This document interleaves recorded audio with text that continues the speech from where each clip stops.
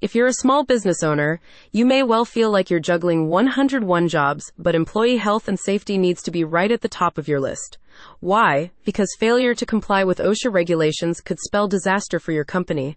I'm talking hefty fines, potential lawsuits, and even criminal charges if things go horribly wrong. Ignoring OSHA standards is not worth the risk. Trust me. It's time to play by the rules. Still not convinced? Then check out this helpful guide from OSHA Fast to help you put safety first. The guide provides a comprehensive overview of the OSHA 30 training program for workplace safety regulations and practices.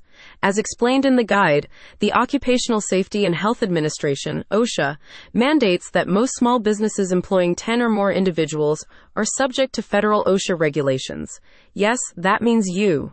By ensuring you are OSHA 30 compliant, you can avoid legal penalties whilst promoting a safe and secure workplace environment for your employees. The guide delves into the primary safety regulations covered in the OSHA 30 training program.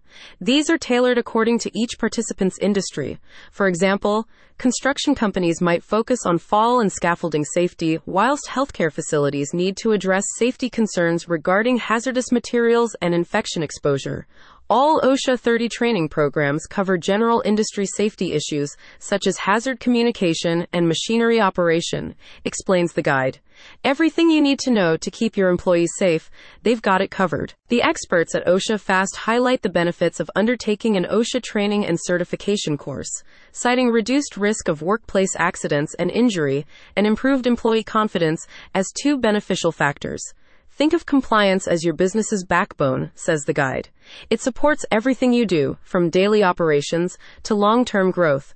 A safe workplace is a productive one, where your employees can focus on their work without worrying about their well-being. If you fail to comply with OSHA standards, you could find yourself in legal trouble, warns OSHA Fast.